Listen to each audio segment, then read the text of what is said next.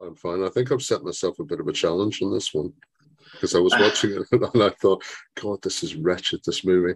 Although it has flashes of brilliance that I'll come to, but yes, Yeah. I can't defend it the same way I could defend Electric Dreams. It's just when you said Listomania, I thought, what's a really lowbrow one? And I thought, Xanadu. And it was only when I watched it again, I thought, God, there's a reason why this film is so terrible. Well, I want to say thank you for the anniversary good wishes. Oh, 15 years, my 15 goodness. years, I You know. get less for armed robbery. Yeah, exactly.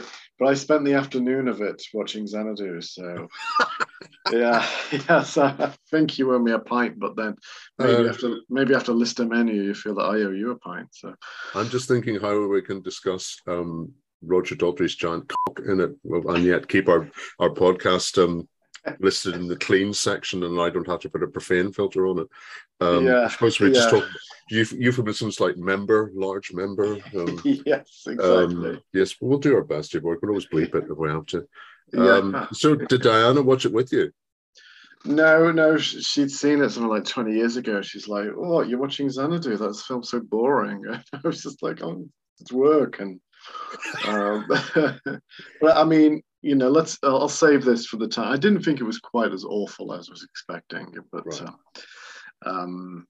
okay. So, shall I try and do an introduction? Yes, please. Just I'll give yourself 5 seconds. So off you go. clear my throat.